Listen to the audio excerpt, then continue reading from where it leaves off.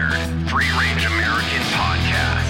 Presented by BlackRifleCoffee.com.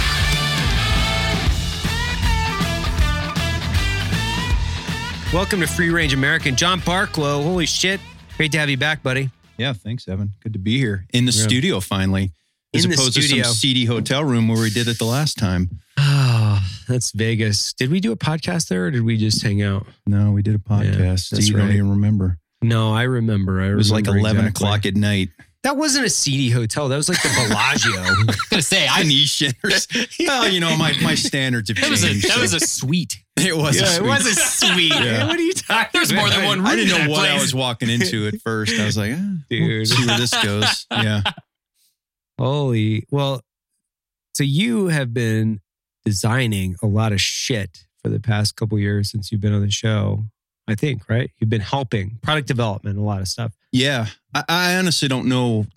We talked a couple years ago, maybe three Yeah. now. So, and honestly, in my world, this product development world, it's so odd the way my calendar works. So as an example, Because you live in the future. yeah, my head's already in fall 23. Right. Like I'm 6 months into fall 23 development. So He knows what you're going to hunt in fall 23. stuff we have coming out right now, actually stuff that hasn't even launched yet. Right. But in the next few months, it's so old hat to me, I've forgotten about it. Right. Like in some regard. It's in the rearview mirror. It's in the rearview mirror. Yeah. 22's done, 23's halfway done. So yeah, it's odd. So I always, if you talk to me long enough, I'm sure I'll give up some trade secrets that I'm not supposed to talk about. Perfect. Yeah. That's what I want you Yeah. to do. So so everybody knows John works for Sitka. I do. Yep. And what's your job title? Because I actually don't know. No, the formal What, do job you do title this? is big game product manager. So Big game. refers to Yeah. like mountain hunting Got it. for, you know, easy description, kind of all the technical gear. I was explaining this the other day, which I would love to hear your definition for people, which is Western hunting. Like, what's the difference between as people define it, Western hunting and other forms of hunting? Kind of broad brush Western hunting kind of refers to, you know, wide open spaces or mountains where you're kind of looking for the animal and pursuing it, right? So spot and stalk is an example. A lot of Eastern hunting is more, you know, ambush type hunting. So you're sitting in a funnel, a pinch point, you're waiting for the animal to come to you. Western hunting is you're going into the environment after the animal. So obviously species are different, but Right. but as a general comment, that would be the difference. So it's much more physical. terrain oriented. Absolutely. Yeah. So why do they classify that, do you think, between, we'll call it Western hunting? Oh, geography. Is it I just mean, based on geography? yeah, purely? big wide open spaces, big mountains, Right.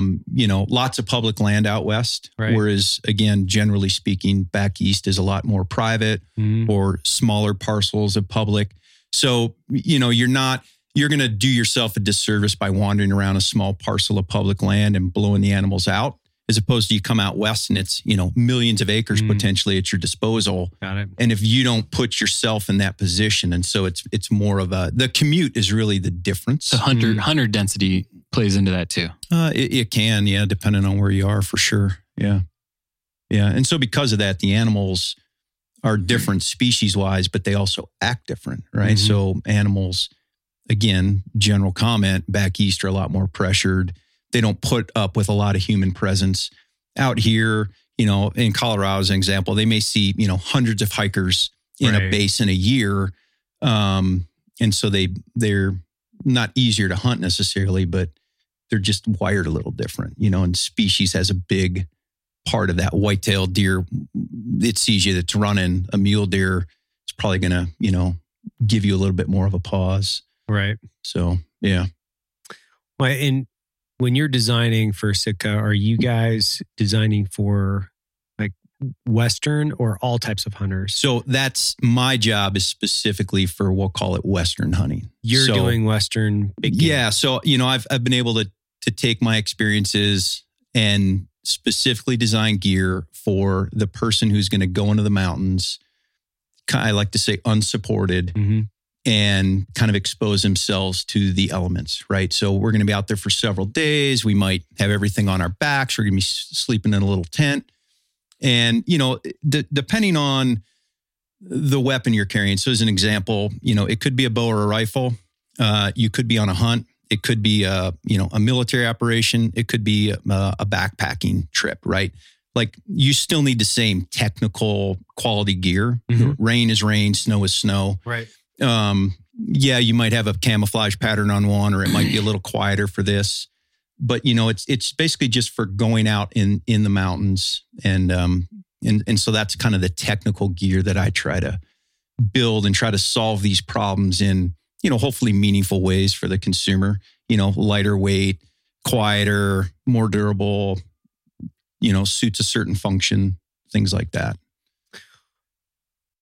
I have one question before we come back to this, but my most important question is, why do we use camouflage while we're elk hunting? Well, I would say we use camouflage, period, for archery hunting, just to, stack as many odds in our favor as possible. But can the animals see it? Does it blend you into your environment more appropriately for the animal? So this is the one debate. So this is a very differentiated thing about Sitka, mm-hmm. and the way Sitka is approached camouflage. Okay. So we all know in the military that we're developing a camouflage to fool a human's eyes. Correct. Right. And whatever technology that we have as humans to see at night, mm-hmm. or et cetera. But the animals see differently. So science has proven animals, ungulates we'll call it, so hooved animals, split hooved animals like deer, elk, they see differently. They see in different shades. The quality of their vision is different. And so what Sitka did through its OptiFade camouflage is we said, well, we're hunting an animal's looking at us. Let's try to develop a pattern that helps break up the human outline the way the animal sees things. And so, I was able to, I certainly didn't, when I got the Sitka, they'd already had OptiFade. I was the one that helped develop Subalpine, right. The one that's kind of become the popular one for elk hunting, mule deer hunting. And we said, okay, what's the general environment they live in? What kind of vision do they have? Best science we can get. What are the shades that they see? And then we wanted to look at that pattern under quote animal vision, right? So 20/40 vision, shades of blues and grays and blacks. What did it look like in the environment? Do you have like animal goggles? No, but we do have something called like ungulate vision. So it's basically just a computer program we can apply. Seriously? That again, that kind of blurs it a little bit, puts it in those different tones of color. And then so that you figure that out. Right. But there's another part to this. And so that's a commercialization part, because humans aren't going to buy it. If I came up with the next great camouflage pattern. It's this color? Exactly. That was shades of pink, which in the desert, actually pink is a great color. I think this was the debate in the first Gulf War. Right. But I'm never going to sell that. Nobody's ever going to buy it. No hunter, worth their salt's going to buy that. So then it's a combination of trying to take the ungulate vision and the human perception for commercialization and put something in a really meaningful package that kind of does both things. And so kind of put the window dressing, so to speak, on the pattern. Right. So it does matter. When we were developing this, we would have, I'd put on this little suit that had the pattern on it. We'd go out into these different environments. The photographer would take pictures, and then we'd put it back in the computer program with this ungulate vision, right? And I knew we were finally where we needed to be when I would stand. We never stood behind anything. We'd stand in front of something. Photographer would try to focus on us, take the picture, and he could not differentiate between myself and the environment behind me through the viewfinder. We had to have a guy in civilian clothes, so to speak, stand in front. They'd focus on him. He'd step out of frame. They'd take the picture. Wow. So I knew we were getting close. But then in our testing, because it doesn't matter, right? We wanted to work on animals. When we were able to have these experiences, and I think maybe some of us have had them, where, when you get that close to an animal and you can kind of see their eyes, right? The whites of their eyes, so to speak. And you're like, I kept having these experiences where I said, the animal's not looking at me, he's looking through me. And I'm able to get away with some movement that I wouldn't have otherwise been able to get away with in the past. And Right. it's not because I'm a great hunter. It's actually, just the opposite. But then other people started having those experiences Yeah. and kind of telling me the same thing. Like, hey man, like I had this thing, and I'm like, wow, okay, so it's not just me. Right. This is a very long-winded answer of telling you, yeah, it does matter. And if you want to try to stack, every odd in your legal advantage, then, camouflage, or at least the right kind of camouflage, can definitely have a benefit. I mean, I'll tell you what, last year when I was mule deer hunting, it almost scared me because I stepped out behind a tree in broad daylight, not in the wood line, out of the wood line, and a doe and a group of does was 10 yards away from me. The lead one looked at me, and I just stood stock still. She stood up and just did one of these and huffed and stomped and did that for about a minute and looked away, and I just slipped away, and they didn't go anywhere. Like that thing knew something was there because I moved. But when I stood still, she did what you said, because I was wearing mask and everything. And she looked basically right through me. Yeah. Like, what? Something's there, but it's not there. Yeah. Like, what's happening? There's a ghost. Yeah. It was pretty wild. Yeah, I mean, it's still not easy, right? Especially with a bow, like to get that close to anything. So we're just trying to try to put some, the animal's got almost every advantage. So we're trying to just help ourselves a little bit. So why not, so for instance, when you look at your patterns across the board, are you making different colors for seasons because of the commercialization, or are you making them for the specific ungulate? So whitetail, like your whitetail line, is that pattern and those colors, are they geared towards whitetail, or are they or is it more the season and the commercialization? No, it's a great question. And so really what matters to the animal. So there are some colors that show up. So blues is an example. Blues show up. Blues show up this is what the science tells us, is very vibrant colors to, say, a deer. Really? So they'll almost glow in the dark, so to speak, to a deer. So you want to try to stay away from certain colors. Right. But really what matters, that aside, is the shades or the tones between them. So as an example, in subalpine, you have a white color. Yep. And you have a black color. So you have one color at each end of the spectrum, and then you have three other shades in between there. And those differences in colors are what adds depth or not. And then you want to make sure that they're not in that spectrum they can see. So that's important, in the amount. So the macro and the micro, we talk a lot about. So that's the science part of it. But then to answer your second question, that commercialization aspect, then we have to go back, you're right, and say, okay, the human needs to feel comfortable wearing this. They need to believe this because they don't see like a deer. Right. And they want to blend into their environment. Right. And so you have to go back and say, okay, if we're going to hunt sheep in timber, we want it green. If we're going to hunt sheep above timberline, we want it gray. Yeah. If we're going to hunt white-tailed deer in the rut where leaves start falling off the trees, we want more, grays and browns and things like that. So it's this constant, and anytime you're doing product development, and I'm sure that can be for, that bow or coffee or the product I make, you're always trying to make thoughtful compromises because you can't get everything, right? And so you write design priorities down. What is the most important? So you solve for that. Then you go to number 2, then you go to number 3, and you may only get, my goal is to always get the top 3 done. 4 and 5 may not be able to get done, or may not be able to get done to your satisfaction, but you just start solving the problems from the most meaningful down. Yeah. So anyways, camouflage is a weird one because, not to demean our product or anybody else's, but at the end of the day, I mean, let's be honest, fellas, it's a fashion show. I mean, what I like and what you like may be different. And if I have confidence in it, then right. And what's the Fred Bear quote? Like, your best camouflage is sitting still. Yeah. Yeah. Right. Well, and I mean, how right is that? Obviously, you have to keep the wind in your face and all those kind of things. I'm just joking. I was going to say, I'll pretend I didn't hear that. Everybody's ears just burned. Yeah. But with Like whatever he's you son think, of a I would bitch. say that Sitka is the only one with their optifade patterns that have tried to approach it from What's optifade Science. mean? the deer's perspective. I think it's just a term they came up with years ago to explain the science. It's a marketing name to identify the science. More window of, dressing. Well, I it's all think window that's the dressing. thing But it is like matters. how much of this is commercialization versus like no shit Science. facts based on, your ungulate vision or like no shit. You're looking at it from the perspective of the animal. Is it like 50-50?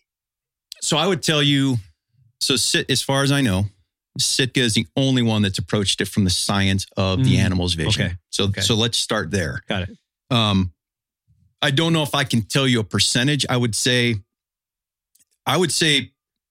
from what I've done and the patterns I've developed, 75% of it is science. Okay. That's what we're trying to solve first. Okay. Once you solve that, quite frankly, picking the colors in the spectrum to make it commercially viable is the easy part, right? That seems easy to me. That's the easy part. That's the easy part. It's the science. So, Humans I are can't, easy. yeah, I can't speak for everybody else's pattern, but I do know that we're the only ones that approach it from the animal's vision, right? So we have a deer biologist. Again, the guy's been doing this for 40 or 42 years. Like, he's on staff. Yeah. And like, that's all he does. Really? And they think- study rods and cones and all, and I don't understand half of it, but Yeah. so again, this is what we're trying to build it off of. So when you look at the difference between, do you know how an elk sees and a deer? Do you know the difference between those? So they have studied white-tailed deer the most because white-tailed deer are Right. the most prevalent, animal, ungulate in North America. And so that's where most of the science is. And then they look at, again, through autopsy of elk and mule deer and sheep, and they can look at and extrapolate. So best we know, mule deer and elk are, if not identical, very similar to a white-tailed deer. Interesting.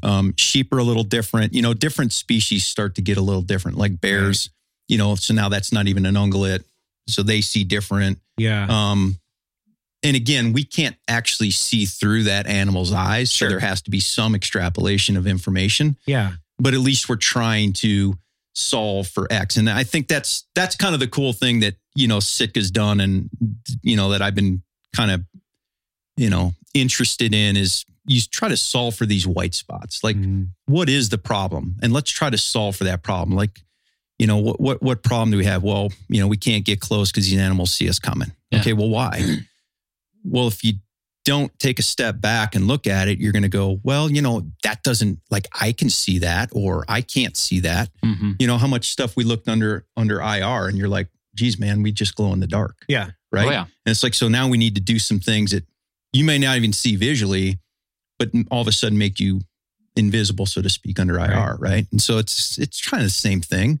The difficult thing is we're just not a deer. So we have to just, but that's why it's take some important to guesses. look at and listen to this kind of stuff where you guys are looking at it from the science, right? As opposed to say, I'm going to throw out the hunting fad that I see now, which is solids. Yeah. Right. What Yeah. do you mean? People hunting in solids. Like, Yeah. it's a fad. Really? Oh yeah. There's lots of people that are pushing, it's fine. You can get just as close in solids. No, I've heard that. That's why I was asking John. well, I've heard that narrative. That's why. It's just, just Is it- based on but the that's science. a- And that's a granted, fad. I've known John for a while. Like, it's so much. It's a fad, and you can see it's a fad because the joke of granddad hunting in a flannel. Well, he hunted in a flannel because a flannel breaks up your shape.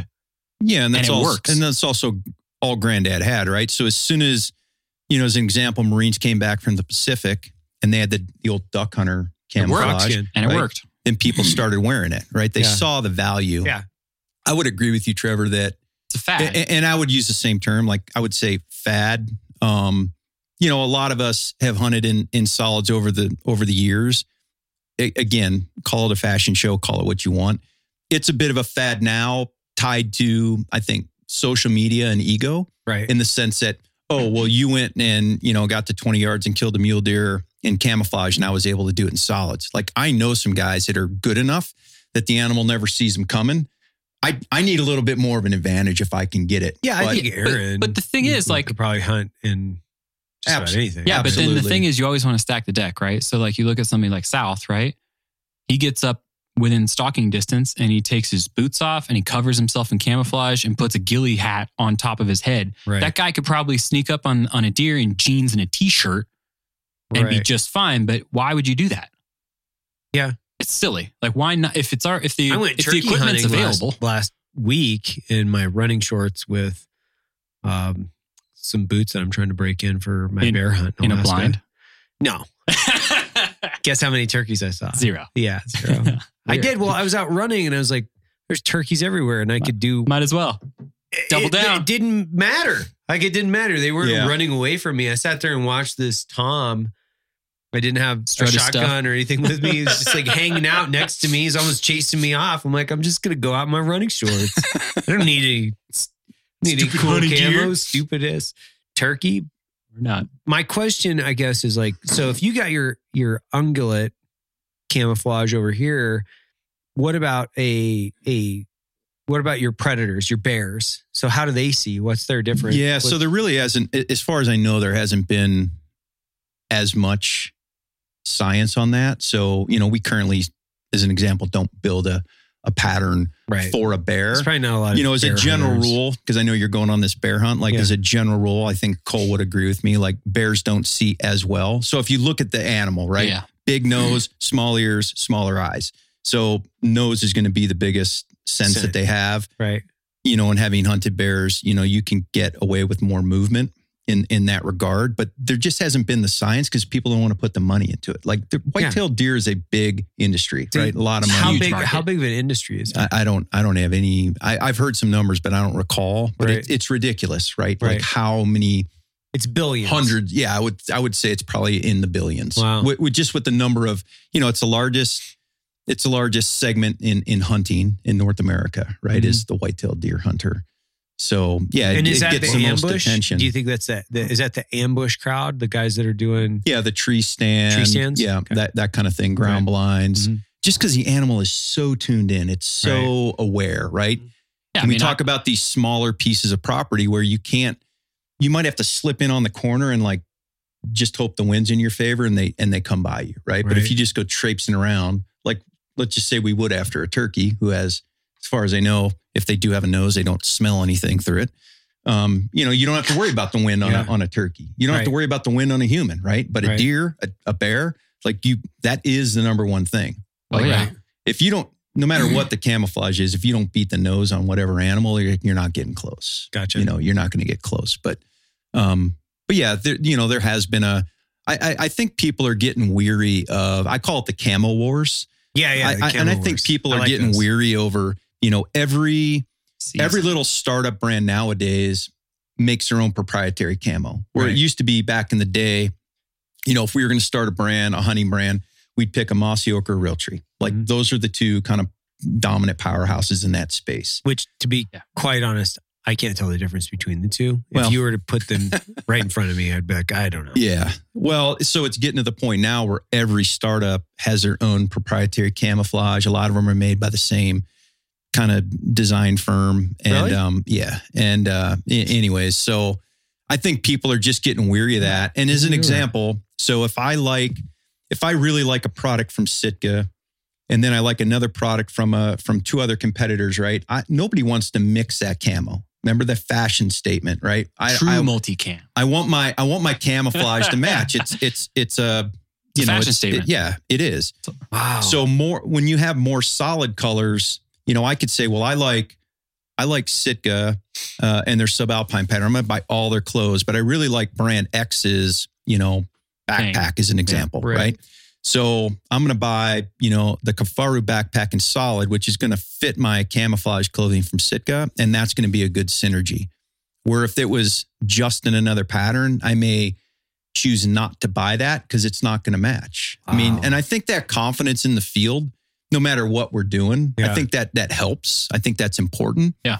So I think that's part of the trend. And I think, we sell a lot of our hunting clothes in solid colors.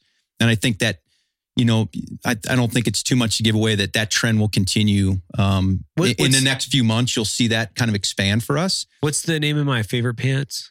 What's the that? Apex pants. Do you guys have that one in solid colors? Not yet, but not Such to give too much bullshit. away, but I'm working on I kind of a agree. redesign of that. That's right? No, you'll have I'm a gonna pair. need those. So when I was developing that, I have a pair in, they're like a lead color, and I had like 2 other pairs So he has a pair. that I got. Yeah, I have a But pair. you don't Sure. have a pair. But I got on field testers, and so one of my guys. So Is that like a fans only thing? Yeah. Yeah. Well, you weren't a Is fan it at called the time. Is it field testers? That's the Yeah, fans field only? testers only? Unite. FTF. But this guy said, "This is my favorite pair of cold weather running pants." Period. Jay? No, Jay was shooting photos of Kiviak in Cold Colorado. Okay, weather okay. running pants. Yeah, like so just- he's wearing them to run it. They were running in them. Well, you can Oh, do that's whatever you Like want. running and Well, riding mountain bikes. for sure. And I knew, okay, so freedom of movement, like breathability, like everything, moisture management, everything I wanted was there. Yep. It didn't matter what you were doing, right? As long as you were physically active, the pant was going to perform. That's why I like. That's why you want them in That's why solid. I like that. Yeah. That pant, and that's why when I wear them, people are always asking me why I'm wearing camouflage. Like, am I going hunting? I'm like, Yeah. no, these are Comfortable. exceptionally comfortable pants. Yep. It just so happens. So That we're they're going to be ugly getting as shit. some. Yeah. So the goal is I'm going to make them in probably several solid colors. That it would be really nice, just for me specifically, Yeah. outside of anybody Well, else. you I may don't see care. some in a proto here Right. sooner than later. But I got some new prototype pants in the mail a couple weeks ago that you've been working on. Those are pretty. Those are that pretty I've cool. been, yeah. Yeah, I That's like those actually a lot. going to come out here. I think they've moved the date a few times, but sometime in April, that pant's Okay, going to come so out. that's going to be out in April. Oh yeah. No, this month it's going to be out. Those are cool. Yeah, well, then let's just talk about Yeah, it. no, we can because talk then about we can that. talk about it, and then we'll release this after. So Yeah. let's talk about it. No, I don't think it's. I Yeah. don't think it's given too much away because It's not like there aren't a million pictures of. Yeah, exactly. Because John Dudley, who's one of our ambassadors and athletes. So, he's been a great friend over time, right, for all of us. And so he had this idea for what we're calling the range pant, right, the Sitka range pant, and it's specifically designed for, archery hunters and people that like love to go and just shoot their bows, shoot these total archery challenges, shoot in their backyard. And not But- have to wear a quiver. Exactly. So it's this pant where, we've been able to take John's input and build in, a hip quiver on the right thigh, and then all these extra pockets where you can have, every accessory you would need out on the rangefinder, Allen wrenches, if you're shooting for competition, a scorecard and a pencil, your cell phone, et cetera, right? All this kind of stuff. And anyways, we built this pant, with John's input. And it'll be out this month, and I think it's gonna. My I think favorite- it's gonna dominate these TAC events for Yeah. sure. My Yeah. favorite part of that pant. What do you think it is, Trevor? I like the 1/2-inch tubular nylon on the left thigh. on the left thigh that allows you to pull out and stabilize your bow, so you can so you can range and glass, right? Yeah, so the- nice. Right, See, so the I've intent only is- seen the original Okay. R&D version that Yeah. he had up at the first tack there. Yeah. So I hadn't seen any closer to completion ones. So John So I didn't coming know from that was a this thing. obviously hyper competitive, field archery world. When you're trying to glass a target and you're trying to see little scoring rings, Yeah. and or you're trying to get a range from a distance if it's windy, and you can pull this little Thing out. this loop Like on your of- pack. this loop of nylon, right? Yeah. You can drop the bottom cam in. So now Yep. you have stabilization, and you can put either binoculars or rangefinder on the top limb, and you have this nice, steady, almost monopod. Yeah. And it's sick. And then if you don't want that, if you never want to use it, or you're going to wear those pants to the bar right afterwards, it tucks away. The flap comes down over the quiver, and you don't even know you're wearing anything but just an awesome, right, like soft shell pant. Yep. Yeah. Well, And, those are small details that matter. Like, oh yeah, cover it up, but it doesn't look ridiculous. Yeah, exactly. So No we're bullshit. Like we're it's getting excited to sold. have Like, those. that matters. Excited to have those come out here. Are they going to come in camo patterns too? So they're just going to start out in the lead color, so Okay. kind of opposite of the Gotcha. Apex. But Hey, I don't know.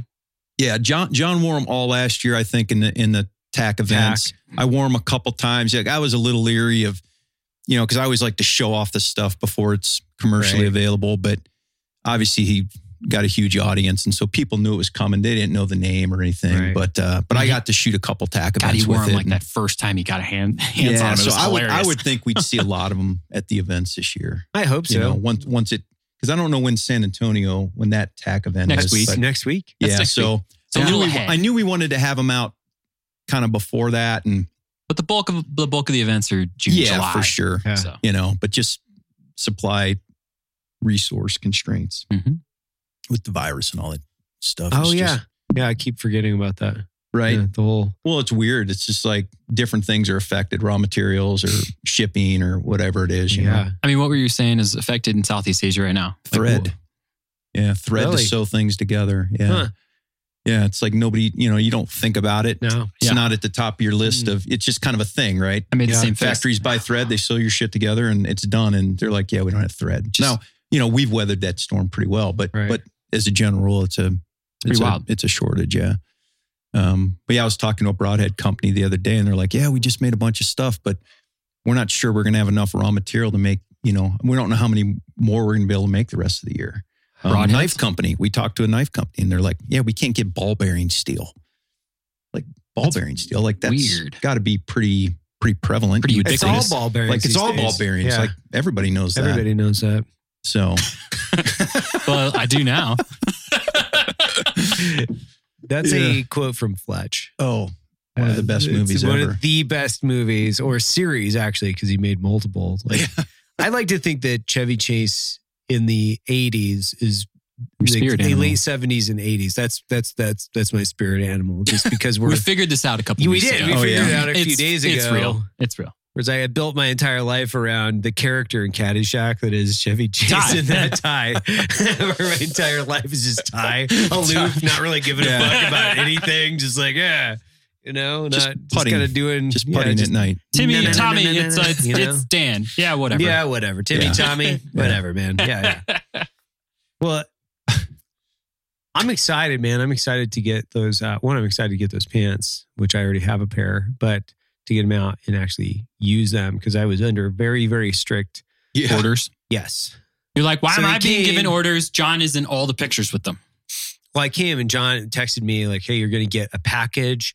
Do not wear said package at any point in time. Like I was under very, very strict guidance. You're like a child To at Christmas. not- Here's your present. Don't open it. Well, I had to hem them. I had to tell my wife They're a to- little, yeah. And I had like to- 6 they're inches. 32, so they're a little bit baggy, but that's all right. It's not a big deal. Well, last year, I think Big Sky Tack, you had asked me for those, and I was like, I don't know if we have any right now, like No. in your size. But we had a few Just had to pairs. hem but it. Super Yeah. easy. Yeah.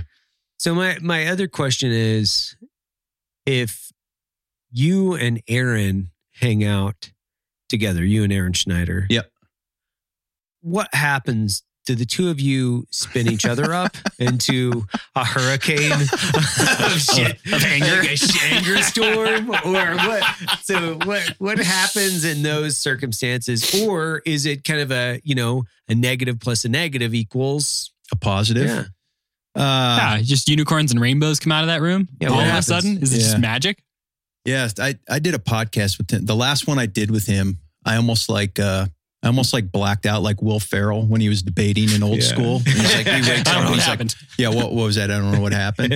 And I said stuff on that podcast. I mean, I remember saying it, but I listened to it again and I was working out at the time and I Right. damn near dropped weights on my feet. Like I was laughing so hard. I was like, I couldn't believe I said, but my point is when Aaron and I get together, we basically fall back to the E5s we were in the military and just like, everything's on the table for discussion. It's a But, dangerous space. but I would tell you it's really productive. Yeah. Like he's we obviously align a lot on a lot of things. How does and, that work with Kifaru? Because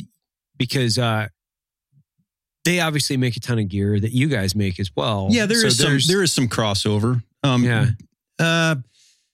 He is such he's a really creative person. He's really valuable for me personally, right? As a product manager trying to get feedback from somebody who spends, my God, probably 200 days a year. Dude, Yeah. he spends a shit ton of time in hunting. the field. And they don't make clothing per se. They make a couple things like I think they make a puffy jacket. I think they make a sleeping bag. They make some super niche pieces. Yeah, I would say packs is kind of where we cross over. But, our pack offering is so different from theirs. Right. But I think what it does is provides a consumer a choice. Right. So my pack is designed differently than his. And we talk about, things we're going to do. But I would say we have far more in common than we don't. And so we just see it as a force multiplier. Like he's just a great, addition to the team. Mm-hmm. And, proprietary stuff we don't necessarily divulge to each other, Sure. but that's fine. Like, cause I think what we do is we do things just slightly different enough that it gives the market choices, which is good. Right. And I don't think you could make a bad decision, but it depends on your personality, how you use stuff. No, I mean, I see it like they operate in the same ecosystem, not the same lane. No, I could see it. I was more interested from the perspective of how, which you kind of explained it, which is like, because I see Sitka, or I shouldn't say Sitka necessarily. I see you and Aaron doing things. And I'm like, wonder if anybody has issue with that on either side. Well, so first of all, fuck them if they do. That's fair. Because he's a friend, but he's super valuable, I think, from a business perspective. But we were just hunting together. You were in Texas, right? We were in Texas, right? Yeah. And it was awesome because we're out there, walking around the mountains, getting stuck all over with cactus and stuff. But it gave us 6 days of opportunity to, we were talking about that Apex pant as an example. It's like, hey, if we were going to make this better, like what would we do? And like, what's your experience? And, and so just absolutely invaluable, right? From a product development standpoint to have people like that, and just run it through, the filter of that I've got. Yeah. And you can end up getting some cool stuff, And so if you want to sit there and say, man, if you're not like completely on board with everything we do, or you're not completely on board with everything, Kifaru does, like, fuck you, you're kind of off the team. Right. I just think you start to limit yourself. Mm-hmm. Like you just close down that aperture a little bit too much. I mean, obviously I'm not going to go and bring somebody in from another, direct competitor. Sure. But I mean, I do that. But I don't see him as that. I see him as a force multiplier. He's trying to do, clearly he is part primate and caveman. He's probably got 10 times the normal Neanderthal DNA. Exactly. And so person. when people look at him, I think they can be intimidated. But the reality is that guy is so generous with his time. He's so generous with his information, and he's really just trying to help people out. Right. Yeah. How could you not want to be a part of that? Right. I mean, he's been doing it forever, like long before, you and I were in the public eye, Sure. He was out there doing these things. So, he's kind of earned those stripes. Yeah. And he's such a great guy. Like he was out here, did our podcast a few weeks ago. Oh yeah. And he'll text me randomly. He does stuff with Mike Glover and Heber. Yep. And it's so interesting because I was thinking about this the other day. So our friend network is so, it's fairly, it's expanding, but it's very insular. So Mike and I worked at the agency together, right? So, and now he's in Heber. Mm-hmm. So he's running Fieldcraft, obviously. And then, you're up in Big Sky. Jocko's up in you're up in Bozeman. Jocko's in Big Sky, and all these guys, like we're getting a more and more, I think, eclectic group of people. Oh yeah, and we're all kind of with like mutually supporting fields of fire. Right? Yeah. 60 degrees. Yeah. No, it's. I was great. So Trevor and I were talking blossom. before this started, and it's like, listen, when you're in the service and you're kind of stuck with guys, right? Like you don't get to choose necessarily. And it works, right? It works great. But after, when you get out and you have a choice and, seeing what people do, seeing what their interests are, and then how certain people and personalities begin to come back together. Mm-hmm. That's what's been so fascinating over this last, 6 or 7 years, since I've been out, and just kind of more of this stuff has become mainstream. Super fascinating, right? How that like gravity kind of pulls people back into the same Well, and orbit. guys are like pre-vetted, but then they get re-vetted. Yeah. Once you float back in, it's like, all right, well, do you have some like yeah, because you didn't weird You didn't thing get the that you're pick into? last time. Or you Yeah. just- are you like, weird. I had to work with you last time. Yeah. Like, are you like break Yeah. glass in case of war Yeah, type of I dude know. that I don't really want around my kids? Yeah. No, it's true. You It's know, true. I was talking to It my happens. buddy. Like, I was talking to my buddy yesterday that he was the founder of Softleet, and he and I've talked probably every other month for 5 years now, and he's a great guy. And I was like, "Hey, are you guys going to participate in our adaptive?" I called him. I was like, "Do you guys want to participate in our adaptive athlete shoot?" And he's like, "Oh fuck yeah, we'll get Of somebody course. out there. Of course, like it's going to be awesome. It's going to be super fun." You know, the intent obviously is to raise awareness and raise money, but also is to get a group of guys together where we know we're going to have fun and there isn't going to be, you know, a bunch of weird agenda based stuff, right? Yeah. It's just like, hey, come out, throw some arrows, raise some money. there's no ego measuring. No, I don't think so. And if there No, was, no, then no. that's No, I like, think that that's been done person's a off long the time boat. ago. Yeah. Just like when we were at Deseret and we were up there Mhm. with like, you know, Jocko and all those other weirdos up there. Yeah. Nobody's really, You know what, dude, Posturing from the and being outside weird. looking in, somebody would have looked at that camp and said, holy Christ, how does that work with all those like big personalities and what people may foresee as big egos? Like, and the reality was it was nothing but a group of friends all Yeah. hanging out with the same, basically kind of personalities. Dude, the Moose You Hunt know? 2 years ago was the same way. Yeah. Yeah. Yeah. Yeah. You'd look at that and go, no. well, small That'll world. never work. That'll never work. So small world. My friends were down here 2 weeks ago or a week ago, Ed and Kay. Yeah. And they were in bear camp with Rogan and Cam up in Canada and Adam Greentree. So Rogan, Cam, and Adam Greentree were all in the same bear camp with my two friends that I've known for over a decade. He trained my last German short hair pointer, did field trials. He just retired from the Idaho State Police. He's an awesome guy. But then I knew those guys way back. And then they knew Greentree. Greentree stays at their house. Okay. And they knew Greentree and all these other guys before I had to. Yeah. Because I was include going to who say they that were. had to be years ago. Yeah. Right. That they did that. Yeah.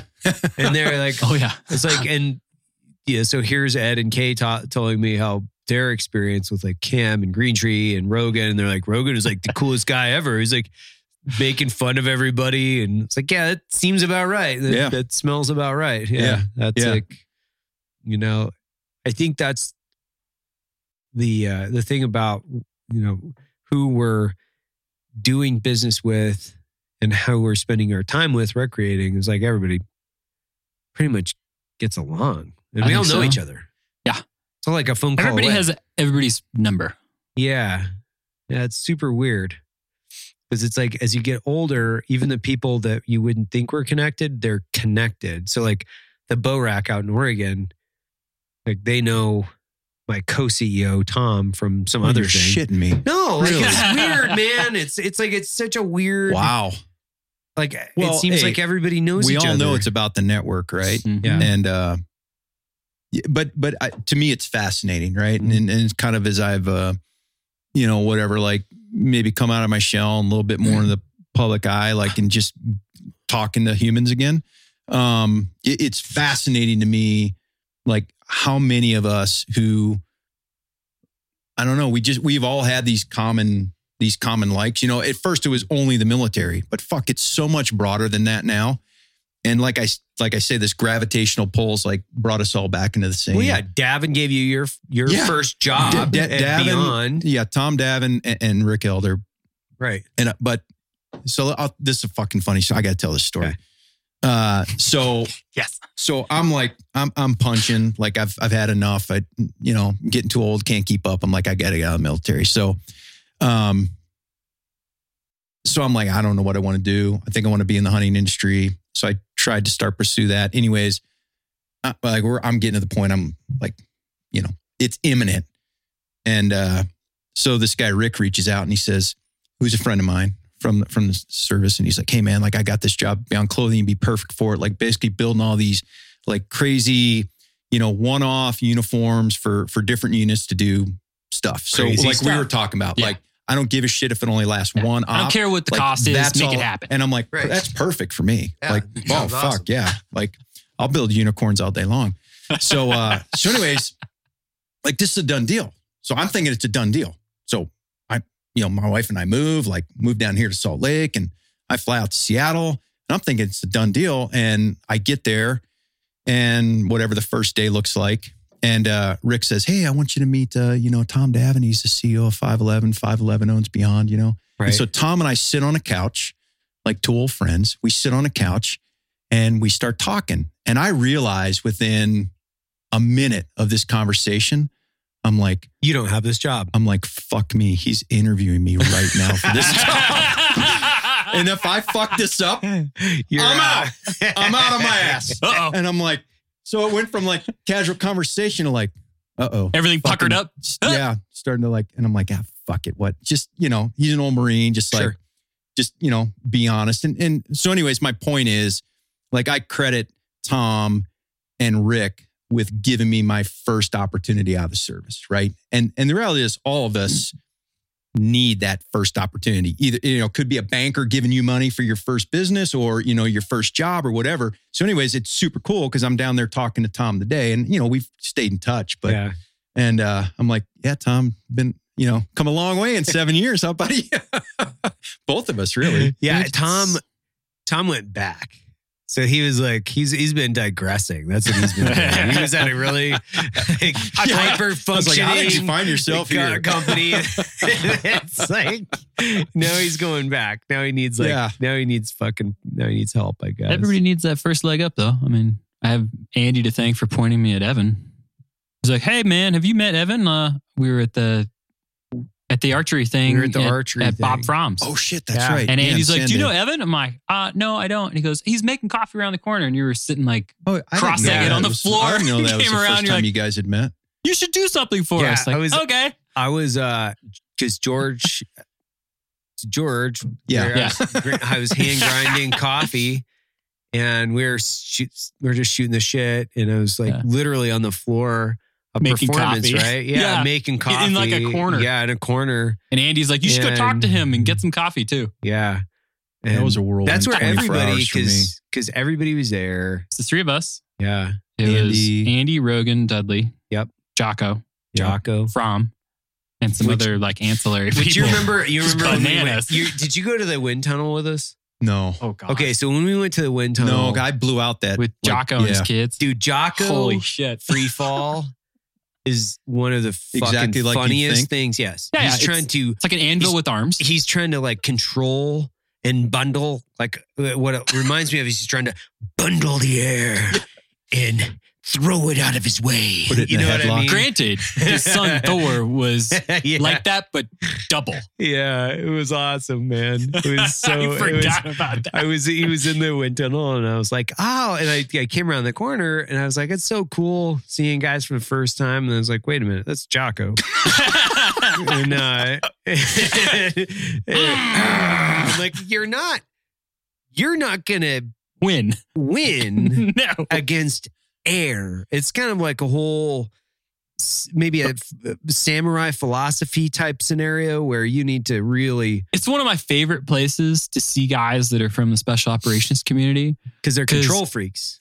Not just control freaks, but they're usually hyper physical. Yeah. And then they see like Mr. Hippie sandal wearing weirdo who gets in the tunnel and does flips and shit. And then they're like, all right, Nick, come on in. And that guy goes in like, yeah, gets in there and boom, into the glass right on the other Just side. like- What happened? That was exactly what we had going on there. But Jocko's free fall certified, and Well, yeah. and he's, I mean, Gravity it wasn't mainly that takes bad. care of it. Wasn't that bad, but I was like, it was so exactly what you would think it would be. Yeah. Like seeing Jocko He was super, trying to, he was stable. yeah, he was very He was stable. very stable. Stayed Like a right in the brick. middle. Yeah. Like a brick. Like, With arms. Yeah, with like a brick with arms. Perfect. Like Yeah. Newton's apple falling He from was the just- tree. Yeah.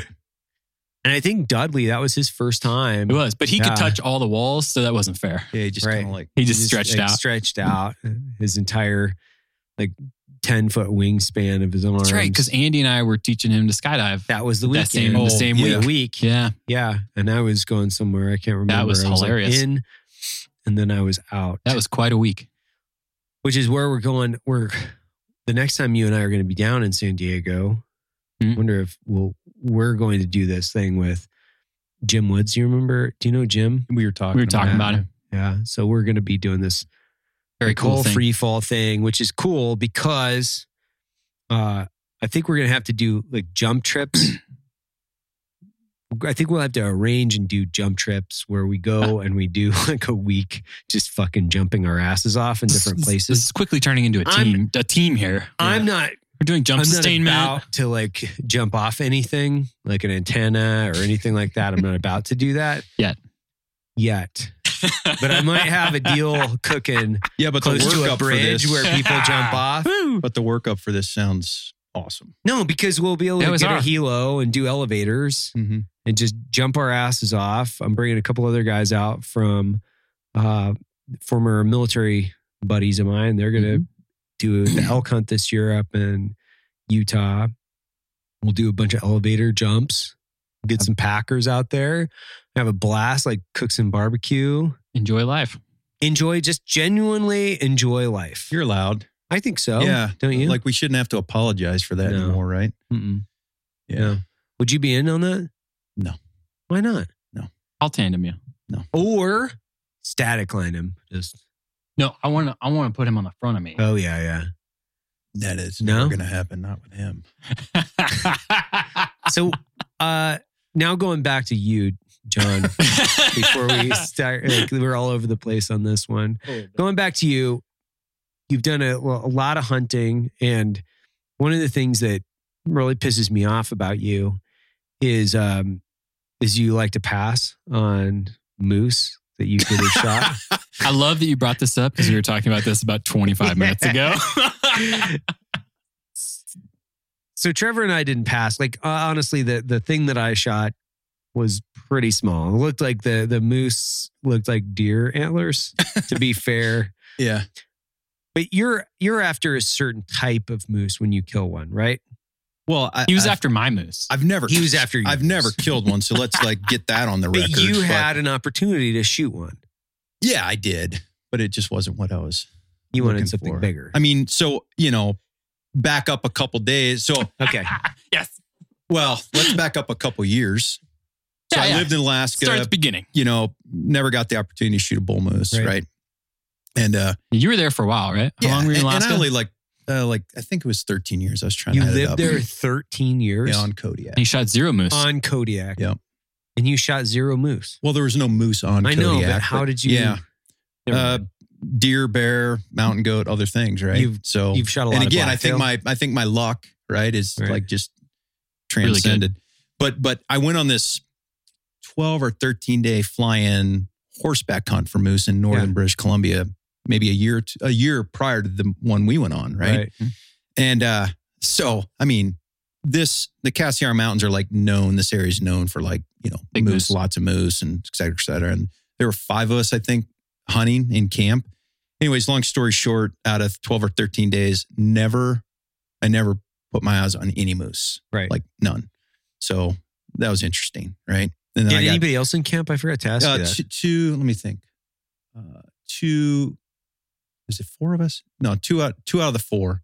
Yeah, 4 of us. 2 out of the 4 killed Okay. bulls. So Green Tree, this other guy Brian Call. He killed one. Yeah. But anyways, yeah, me and Hart never even saw one. So I'm like, well, all right. And then I got in a big horse wreck at the end. So I was like, at least I got something to show for my effort. Right. And then we go on the hunt. You and I go on, and Trevor, and of course Trevor's like, I don't know if you had, but Trevor never hunted moose. I'd Pretty I've sure, never seen right? one in hunted person. moose. And like what, within 2 days, he had a big bull down? 3, right? 3. That was day Yeah, 3. like Yeah. third day. Yeah. So I think the same day that he had his encounter, I had an encounter with a big bull, like huge, like 60-inch wide. So for a Canadian moose, Yeah, I think you Talking saw a enormous. huge one in the morning. right. How but then we close went did you back get? and got on him. So not close the first Right. time. Probably should have killed him with a rifle, Yeah. but we just weren't. I wasn't thinking like that Right. at the time. We Went were back, all bow hunting. calling this bull in, Here he comes. It sounds like a bulldozer coming through the woods. And we know it's the same bull. And he's 80 yards away, but he's in the trees and he needs to come up the hill. Well, over the course of time, it took him to do this. Nick is like 200 yards behind us calling. So he's going to come right by. Like I'm convinced of it, you know? But anyways, this darkness kind of began to settle in. The wind shifted and the thermals went downhill and he got our wind. And it was like, I can't imagine an animal could break brush and trees and make that kind of noise running away from us. Yeah. So, you know, when you have that in your mind, like that kind of animal's walking around, he's there. Like, you know, I think I have 19 days in those 2 years, like 19 or 20 days in those 2 years hunting moose. I'm like, that's the one I want to kill. Yeah. And then on the last day, we found a small one. Yep. And I'm like, nah, I'm not. I don't need to shoot one that bad. Like it wasn't that important to me at the time. Right. So yeah, you know, it is what it is, but it was still an awesome hunt. It was a lot of fun. It was a lot of fun. Yeah. I mean, we got a bunch of moose down. It was cool. I'm still eating moose. I am also still still eating eating moose. They're enormous. Yeah. Well, you loaded up the whole back of that truck. Yeah. And so did you. Yeah, so did I. I mean, I brought that whole thing home in the back of my his was taco. more impressive because can't imagine that. His was 300 pounds heavier than mine. That might have been the biggest moose to come home in a Tacoma. If customs is going to make you unpack that to look at you were fucked. You were never going to repack it the same way. Enjoy yourselves. I'm going to do it again. Like I'm never going to not drive it home because that was super that is easy. the way to go. Super easy. So clutch. And they're, you know, they throw over the, you know, tarp or whatever. They look in there, sign your paperwork, get you home. No problem whatsoever. I had a great experience getting through there. And the guys, and they usually are congratulatory. Oh, good job. Yeah, no, and the guys on the border, the Canadian Mounties, right? They're like, oh, you know, I can't do a Canadian accent, but I'll try. Like, I felt it coming. Oh, are you a Black Rifle? You know, or whatever. It's, yeah, I am. It's like, you know, good day, mate. Whatever it is. I'm like, yeah. So I like handed him a bunch of Black Rifle, and they were so stoked. That's and it was you know, both sides, man. It was just so cool because the Mounties, I get DMs all the time from Canadian Mounties, like, man, I love your coffee, love this. So, well, they can't own a Black Rifle, so they might as well get Black Rifle coffee. They can. I didn't know that either, but yeah, you have like, you know, I mean, you have to do a lot of stuff, do a lot of paperwork, but yeah, you can. It's just it's a lot of paperwork, and but I think that it's super cool that even up in Canada, they knew exactly who we were, and on the border, like super everybody kind of knew. Yeah, it was pretty awesome, man. It was really, really, it was such a good trip. Nick and those guys. Do you still talk to those guys at all? Yeah, I feel sorry for those Canadian outfitters. I mean, dude, you know, the first spring season they missed, you know, I felt bad. We all felt bad, but we're like, you know, they can make it up. Fall's really where they're going to make their money. Now we're coming into fall, third and fourth season. Now they had no spring this year, and who knows what's going to happen? You know, And so, I mean, I don't know how many of those, you know, outfits are going to be able to stick around. I know it's going to be good moose hunting when we do finally get to go up there. Absolutely, it's going to be really good moose hunting. Yeah, right. No, moose hunting or bear hunting or whatever. It's going to be off the charts. You need to go back and get a moose. Yeah. Does Alaska have the biggest moose? Or the Alaskan Yukon moose. The Alaskan Yukon. Alaska and the Yukon, so part of Canada, right? So that's kind of the biggest species. So we were hunting right on the edge of the Yukon, but just inside BC. They were considered Canadian, but obviously the animals don't know. Yeah, but yeah, Alaska, Canada. Okay. By far the biggest. Yeah. So that moose we saw, like he was 60-inch wide, like that's a Alaskan size moose. Well, I mean, and then mine was like a 54-inch inside. Oh, yeah. No, yours was 54. Yeah. 54 inside. Yeah. Which is a huge Canadian moose. Yeah. Yeah. For sure. He was in regression. I mean, they think he was 10 and a half, 11 years old or something. Mm-hmm. And he was in regression. Oh, yeah. Wow. Okay. And that had a bullet hole in it, right? That was hilarious. Yeah. In the paddle. Yeah, had a bullet hole in the paddle. So somebody rang his bell. Yeah. So if you were to go on like given the opportunity, where is your greatest chance to shoot a moose, do you think? Outside of a high fence, and I would say probably the Yukon, Northwest Territories. Yeah. From everything I know. I mean, right. And I'm not just saying this because, I haven't killed one yet, but like even when I was living up in Alaska, you hunt them during the rut, right? So you're trying to take advantage of some of their, cloudiness in the brain for the rut, but it also brings, these areas are so huge. The population density of animals are not like people think. They're like, you go to Alaska, like there's moose on every corner, moose everywhere. Well, moose are solitary too. It's not true, but certain times of the year they start coming together, and so then you get bigger concentrations. Of course, that ups your chances. So any place you can go where it's roadless and there's less people, there's less intrusion. The animals are just doing what animals do. Right. And I just think up there, and you can use, you can use helicopters and NWT to kind of fly around. And so you're a little bit more, you have more access because you're not just flying a plane, having to land on a strip. It gives you more options, right, to land in places. But can you do unguided? So can you do? No. Not in Alaska, you can. You can. Yes. Yeah, for moose. Yeah, for certain species, you can go unguided. So the brown bear hunt, you can't. Right. Black bear hunt, you can. Yeah, it's right. So interesting. Brown bear, sheep, for and moose, goat. you can do an unguided Alaska trip. Yep. Oh, okay, that's cool. So I think it's didn't know brown bear, goat, sheep, and sheep. Goat, you have to. Yeah, you would have to have a guide. Yeah, you have to have a guide in Alaska. So, which that's cool. It just costs you more money, right? Mm-hmm.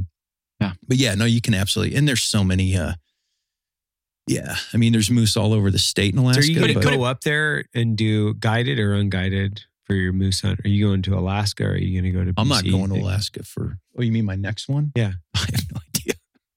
I mean, you got to have an idea. I'm going to go on a caribou hunt this year. Seriously? Yeah, me and my buddy. Unguided? Yeah. Yeah. I mean, you go up there, you hunt enough species, you kind of learn the animal. You don't need to necessarily have a guide. I mean, what a guide... Where are you going to go? Probably the Brooks Range. Oh, so, cool. Above Fairbanks, above the Arctic Circle, kind of go up there. And I haven't been back since I left. So I was like, it's probably time to go back, and check it out. Unfortunately, like once I left and, gave up my Alaska citizenship, or residency, I should say, the chances of me like ever hunting a Dall sheep again are probably nil. Next to zero. Yeah. Because I just don't want to pay that kind of money for a hunt that I know I can do on my own. What's that? What's that kind of money? Like, what's it cost there? Nowadays, probably 16 to 20, 25. Wow, like 22 plus. Yeah. For a Dall sheep? Yeah. It keeps going up. Dude, that's the cheap one. Are you kidding me? That's the cheapest of the cheap. Yeah. Why? That's the cheapest. So why? By a long shot. Why is that so expensive? So it has to do with availability of the animals, availability of guiding areas, scarcity, and then just a little bit of fadness, like prices come and go based on what some of them people just want. Mm-hmm. So, I mean, they can be as, upwards of $45,000 for some of these like bighorn sheeps. Well, yeah, I've heard that. I've heard the bighorn, depending on like what tags and where, they can be huge prices for those things. It can be wild. Yeah. And it's interesting because I don't know, like, are these individual collectors that are just are they looking for the experience? Or are they looking for the mount? Or are they looking for both? Yeah, I think it depends. I think it depends on the person. But, with sheep, so there's 4 species of sheep in North America. And so, to get your Grand Slam is to shoot all 4. So that's a thing, right? Right. And so some guys try to chase that. Mm-hmm. The ones, to Trevor's point, that are a little harder to access. So, sheep in Canada are going to be harder to access for Americans, more remote, et cetera, et cetera. So like a Dall sheep may be the most prevalent, less expensive. Stone sheep can be really expensive, 55, 60,000. And then like a desert bighorn, you may never draw that tag in the United States. Right. But you go to Mexico, people understand that supply and demand, 75,000. So, so if you want, if that's really important to you to kind of fill that Grand Slam, then Right. you know, that's worth it to you. If it's Right. not, then it just seems like an exorbitant cost, you know? Yeah. But like you said, like there are guys, and it is totally doable to draw those tags. Yeah. You can do it. I Like mean, it's those are all possible. yeah, for sure. I mean, It's not crazy, I know guys that but have drawn the wild buffalo tag here Yep. in Utah. Like, it's not impossible. It's a thing, Obviously, but- it's a thing. And then how many people are really putting in for that too? Like, a lot. I mean, the wild buffalo archery, like a lot, but Yeah. in the grand scheme, not really. There's just not that many opportunities, right? No. That not that many tags every year. So, Yeah, there aren't. you know, it's good to see that Alaska did whatever they did to make it right for that year that, you know, Yeah. like you guys missed, that you could go back up there this year. Oh yeah, nice. yeah, yeah. Fishing They game could up have in managed Alaska. that a couple different ways and made it really difficult I on think people. they did the really appropriate thing for the outfitters because they understood that those guys have done a lot of research and put a lot of legwork into keeping the animals really, really healthy. I mean, the bear population is larger than it's been. Is it larger? Yeah, and the bear sizes are maintaining or getting larger every year. They keep shooting larger bears, which is The telling. population is increasing and the size of the bears are Yeah, which means that they're managing, they're literally managing them correctly, right? So it's a healthy population of animals. So when the season got bumped due to all this, Yeah. Alaska Fishing Game decided, all right, well, then we'll just, instead of going every other year in one of the units or in one of the areas for brown bear, they were just like, we'll just do 2 in a row and then go back to the normal cycle. Oh, interesting. Yeah. So they're like, you guys have been doing the right thing for long enough. There's no reason to skip a season. So Just that's screw you. That's how you guys were able to get on the peninsula then. Yeah. Yeah. So how, when, because you were up there for quite a few years, how many brown bears did you? So I drew one tag. You drew and one? I killed one brown bear. and you can do in one, 13 years. Mhm. and you can do Did one you every put in 5. every year? Yeah. So we were able to hunt as a resident, you were able to hunt certain areas around town like every year. Uh-huh. Obviously, So you can hunt every year for For around brown town. bear. But you Really? can harvest one every 5. yeah, if you were successful. If you were It was successful, 5 it's or one 7. every 5 I or don't something. remember I anymore. think it's 5. But it was a little harder because, you know, closer to population density, more Yeah. people, bears are a little more, Mhm. you know, leery. But yeah, I forget what year it was, but I did draw my tag and I drew a tag off the road, area I could get to, area I Yeah. kind of knew, had been in, had some intel. It's not like And the road You system did is it easy. unsupported, so you didn't. Yeah. Yep. Okay. Me and 2 other guys. Okay. Yep. And it was It's not like the road system's easy. I mean, it's still thick no, through there. it's not. It's not. But yeah, it was, you know, it's an incredible hunt. I remember telling somebody, it's like, so I'm sitting there, we'd seen some bears and it was a spring hunt Mhm. and we'd seen a giant one day and he was way up this drainage, up in the snow, laying on his back, just like sleeping. And then he'd wake up and he'd roll around. And I mean, this bear didn't have a care in the world. Just so that'll tell you right there, like his personality, like he's a dominant bear. Like he's yeah. not worried He's the about bear. anything. He's like the bear probably in that drainage. And what's cool is I think a buddy a year later went back and killed that bear because it was the same drainage, exact same spot. But anyways, so just couldn't get on these bears, you know, and then the bears we were seeing were too small. And so anyways, we're out cruising the shoreline one evening and this bear's coming down and we just beached the boat about half a mile behind him with the wind in our favor. And I just jumped out and started jogging down the beach. With your bow. Yeah. And he's coming down, you know, out of the mountains Mhm. and I'm coming down the beach. Again, understanding their eyesight isn't great as long as I got the wind. Yep. And, you know, shit you do. But so my buddies, I just kind of left them. I was just motivated, you know. Anyways, I got in behind this bear and this bear's just walking through this open cottonwood bottom through these rolling hills, like 200 yards from the beach. And I just got in behind him and just started following him. And I just followed this bear walking behind him. When he stopped, I'd stop. When he'd go, I'd go.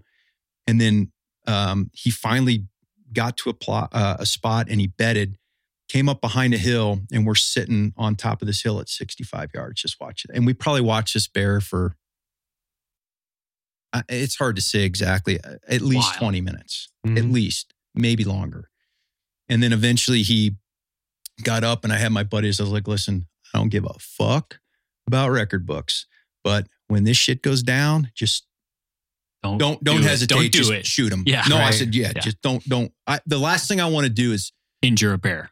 yeah. And Or the go last thing I after want to one. do is go after a bear. I mean, Sure. these things, because I'd lived there a while. I'd heard these stories. I'd seen the results, like bears going in and button hook on you, and just laying in ambush. And, Cole's he'll tell you all the stories. But Yeah. anyways, long story short, fun. when it went down, shot the bear, 2 rifle shots, bear ran 65 yards and piled up, like Right. just dead. And, but anyways, I distinctly remember before shooting, in my mind, I was like, okay, you're getting ready to go into the bar and pick a fight with the biggest guy, and somebody's going to get hurt Right. at the end of this. Like there's no other outcome than something dies. Right. Like me or the bear is like kind of, Right. and so I never, I've shot all these things and I never had that thought, black bears and everything, like super close, and like never had that thought. But this bear, and I'm cause he's just like hanging out all serene, and I'm like, I'm literally getting ready to go up and poke the bear. Yeah. I'm like literally and figuratively. And I'm like, well, this is interesting. Like I never, and, but it's an incredible thing. And then once you get up to these animals, They're huge. like so impressive. So I had it in my mind that I wanted this picture of me getting a bear hug from a bear. Right. Right. So there's this giant animal laying on the ground, and I just laid down and I brought his big paw up over the top of me, and I like Right. snuggled in like he's giving me a bear hug, and like had these guys take pictures of me, because I was like, that's the picture I wanted. Right. Of like this Bear giant, hug. like Cool animal. bodybuilding type. Yeah, but fascinating. And so because it was spring, and again, I don't know, but before then I'd never heard anybody talk about eating a brown bear. And so I went to the cultural center there in Kodiak and the biologist, and I asked him, and the biologist said, yeah, we recommend that you at least take some meat and try it. And I felt bad, because I'm like, here's this huge, majestic animal, like clearly a lot of meat on it. Right. And Yeah. like just to shoot it for the vanity of shooting it, it just, Feels weird. I'd never done anything like that before. Right. And I understand population control, so I don't have an issue with that. But I'm like, listen, in spring. And so I went and talked to the cultural center, and they're like, our natives, so the Alutiiq on Kodiak, they would eat the bear in the spring. They would eat spring bear. Why? But a lot, but there was like some, like I don't want to say a spirit animal, but they're living on the island with these bears. They wanted to make sure they get along. And so it's just this respect thing that they didn't do it. Well, one, in the fall, they taste bad because they're eating fish, and Oh yeah. it's just the diet they have. So they're Okay. not like super appealing. But then in the spring, when these bears get out of the den, they're just walking around eating grasses and stuff. I mean, maybe they find a dead deer or something Right. on the beach, but so they're like a beef cow. They're just like Oh, getting interesting. their system going. Yeah. So, so the guy said, he goes, if you're successful and get a bear, this guy at the Alutiiq, was it the Alutiiq Cultural Center? He goes, he is like 3rd generation on that island, or 4th or whatever. He said, I would be honored if like you were to provide me a piece, because he says, growing up, I never had it. And he grew up in this native village on the island. So anyways, long story short, I kill this bear, and I'm getting this bear hug, and I'm like, this bear doesn't stink. Like, some Doesn't animals, stink. like, in Yeah. the rut and stuff, like kind of Right. stink, And I've killed black bears before that had been like rolling around and, carrying Dead like things. dead, whatever. Yeah. And I'm like, I've killed deer that smelled worse than this bear. And so, yeah, no, crazy, dude. Wow. And I'm like, I am absolutely taking some meat. Well, because we were only about 250 yards maybe off the beach, we could bring the boat into to the beach. So I didn't have to walk but 250 yards. So That's by lucky. law, you have to take, no matter what you want to do with it, you have to take full skull and the full hide. Right. And so then I got this animal laying there, and I'm like, holy shit, like this meat looks and smells amazing. So I took back straps and tenderloins, which are enormous, right? And then these guys helped me. I got this crazy picture, but they helped me struggle to my feet. And then I carried it all to the beach, while another guy went and got the boat. Got it home, Hide, skull, and meat. all of it. Yeah. Dude, So a bear got hide it weighs as home, much as I and do. it was the end That's of April. absurd. It was the last couple days in April, and the reason I remember that is because about a week later I was going to a Cinco de Mayo party that my buddies from work were having, And so I show up, and the one guy throwing the party was a guy that had helped me on the hunt, and so we're high-fiving this and that. And well, everybody brings, something to eat. So I brought this meat and I didn't tell anybody what it was. Tacos. And I grilled it. I'd marinated it before and I grilled it, just a piece of backstrap, Yeah. And I kind of cut it up and this and that. And then I just walked around the party and just, hey, anybody want any meat, Oh man, that was good, So I go back for a second course and like, oh man, what was that? And I said, brown bear. And there were some dudes that got seriously pissed. Like I thought we were going to fucking throw down. Why? And they're like, hey man, I don't eat predator. It's fucking disgusting. This and I'm like, well, you ate it. You liked it. You wanted more. And like, I'm trying to like expose people like to this thing, right? Like you should at least try it, Yeah. So then I gave it to this guy at the cultural center. And like, he was so honored that I would give him, this piece of brown bear. And I was so stoked that I would be the guy to provide him like the first brown bear he'd ever had in his life, So now jump ahead a couple of years. My wife is helping our friends out at this remote lodge and they're running bear hunts out of there, brown bear hunts out of there. And so I told Jules, I said, yeah, here's the deal. Cause it was in the spring. I said, hey, here's the deal. Like these guys are going to kill these bears and they're not going to want the meat. They're not going to know what they got. Right. I said, so, tell our friend Lee that because normally if they can, they'll get the whole bear on the boat because they're hunting from shore. I said, when you get back, that's a big animal. I said, make sure you ask, but make sure that they don't want the meat. And they literally sign a piece of paper. Right. And I said, take every backstrap and tenderloin you can, unless it just absolutely reeks. Right. And so she took backstraps and tenderloins from 2 brown bears from 2 clients, had been successful. And then when the third one in camp, if I recall, when he shot his, he's like, hey, I see that you're taking the meat, this and that. She goes, oh yeah, it's good. You should try it. And so her and our friend's wife, they cooked some that night, like as just like I had done, like as an appetizer. And they're like, oh my God, this is good, this and that. Well, the other 2 guys wanted their meat back. Well, they clearly didn't know my wife. And she goes, fuck you. You signed it over to me. You should have known before that, And awesome. But I can see Jules getting a little. But I was like, starting a trend. I was like, yeah, at least try it, Yeah. Dude, like Cole's told me some cool, like, boiled bear skull recipes. And like, there's ways to cook that stuff. It's like, I'd want to do that. I'm up for anything, no, but man. the meat off the thing, like, he's like, no, it's like, I don't see the problem here. Yeah. So the one thing I say about bears is that it's really specific. Cause like I said, some may just reek and taste like shit and others, are okay. But I think it's all their diet. Yeah. I mean, like Dud talks about the hunt he did with Dusty, where they, that grizz that they shot in Canada and he'd been like rolling around on a whale carcass. Yeah. It's like, yeah, I would not eat that. Like that's not, and I don't that's think not food. anybody would, No, I don't think they had a hard anybody enough would. time skinning it. Right. Yeah. He's like, that was miserable. Yeah. So here's a question, John, because you're a winter warfare survival instructor. Was that right? Yeah. Yeah. Yes, I was. So how many years did you do that? So I did that for 13 years up in Alaska. And then I'd done it a few years at the team, kind of part-time, like helping out. Do you ever watch, Oh, God. do you ever watch like these stupid survival shows like Naked and Afraid or any of you were going those? to bring up Naked and I Afraid. got to, man. I got to because You ready to be naked and afraid? This is one of the only things that I can watch with my kids because they blur out the, it's family friendly. It's shows, people It's in these mostly survival entertainment. scenarios. It's mostly entertainment, right? Yeah. Yeah. And we had, what's her name? Zara? Laura Zara. Yeah, Zara, we had Laura on one of the shows.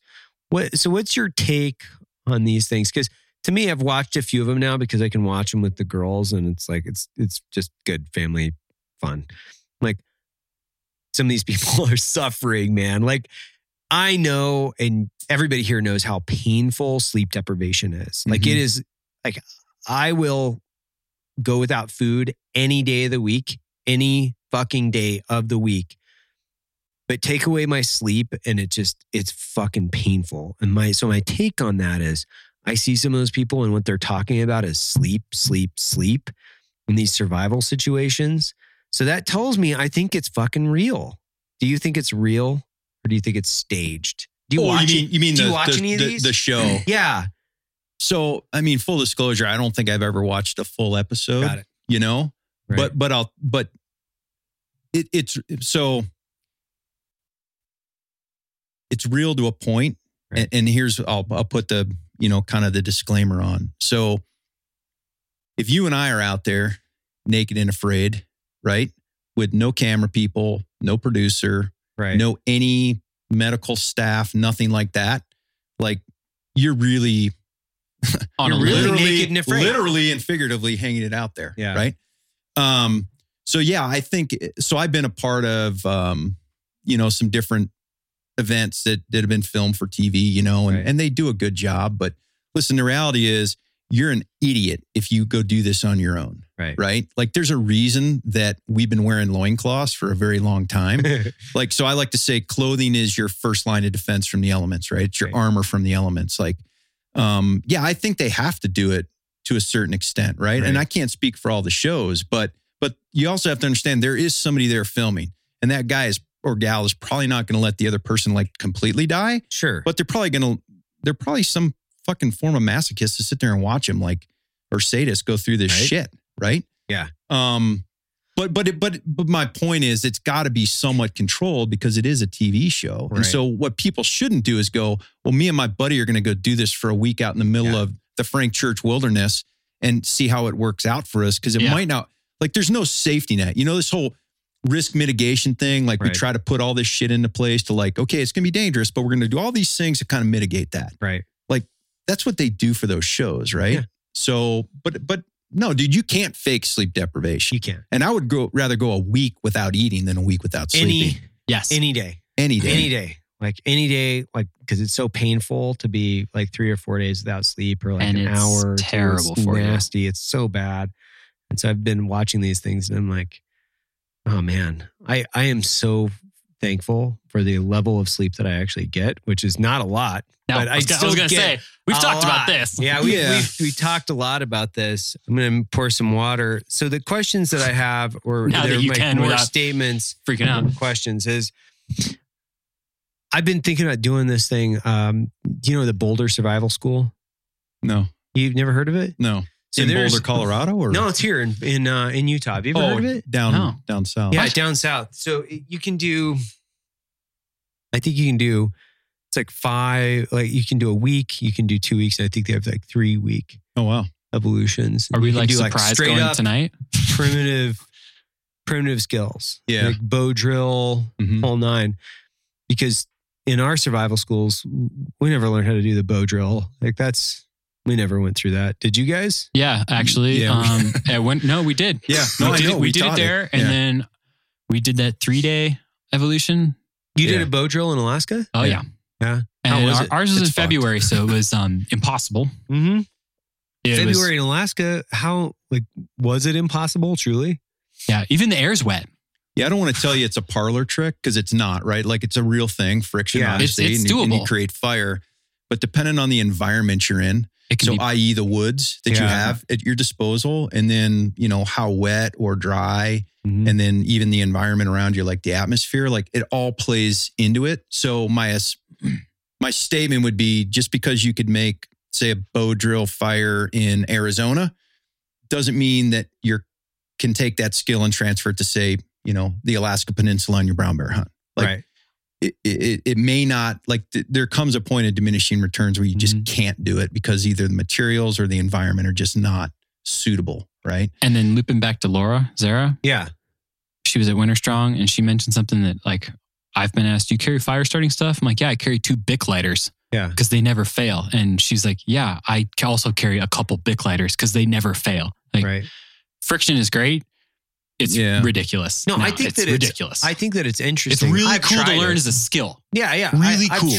I have legitimately tried it. Freaking cool. But when I went through the Special Forces, SEER school, for instance, they didn't teach us how to do that. And the other one So was you're just saying like ours is harder? counter-terror. This was just That's what I heard. counter-interrogation. That's what I heard. Ours is just, the other one was just like counter-interrogation. Like, Yeah. Oh, yeah, they taught no. you a bunch of other bullshit, but, Yeah. how to catch fish with, That's your safety school. I pins remember and that all sorts one. of Yeah, yeah. bullshit. Well, I've got my my opinions on survival. Like I did, I talked about this the other week about survival, and there's a big difference between kind of planning for realistic scenarios to happen when you're out in the mountains, or a long-term primitive living solution. So like, we may have all grown up like, dreaming anyways of, Robinson Crusoe and being stranded on a desert island. And like, I'm out there for My Side of the Mountain. You remember that one? Yeah, exactly. Yeah, right. yeah. So, for a long period of time where you're building a cabin and you're building a wicker basket and catching fish and, smoking meat and all this. So that's like primitive living. Yeah. Kind of like, maybe to some of your shows you mentioned. Right.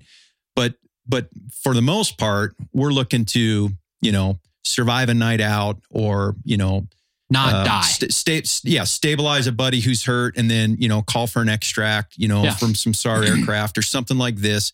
That's more realistic, probably going to happen. Yeah.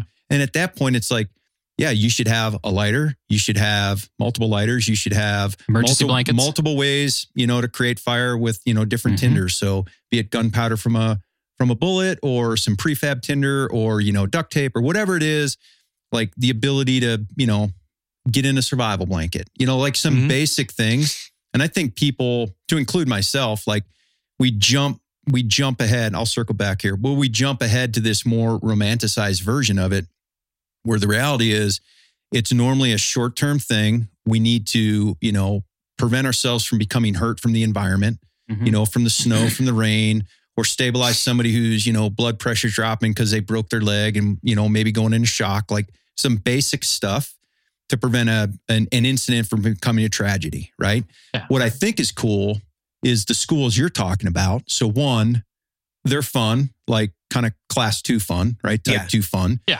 But the confidence that it gives you when you're out there and you can survive for a week or 2 weeks and you know how to do a bow drill and you know how to build that wicker basket and you know how to, put a shelter over your head that doesn't leak, that confidence then is, what you can carry forward into the Elk Mountains or, going on your fishing trip or floating down your river in the middle of Idaho where you're like, man, if I put a hole in the raft and I gotta eddy out here and, spend 3 days before somebody flies over and finds us, like, we're not going to die. Matter of fact, this might not even suck. This might be just a great story I get to tell my buddies when we're drinking, next month. It's like staying super. That's why it's cool to build those skills. It's like training hard too. Like if you have that in your back pocket and all right, I'm fit enough not to be hurt by this physical encounter, then you can stretch yourself out a little bit further and feel comfortable there. Right.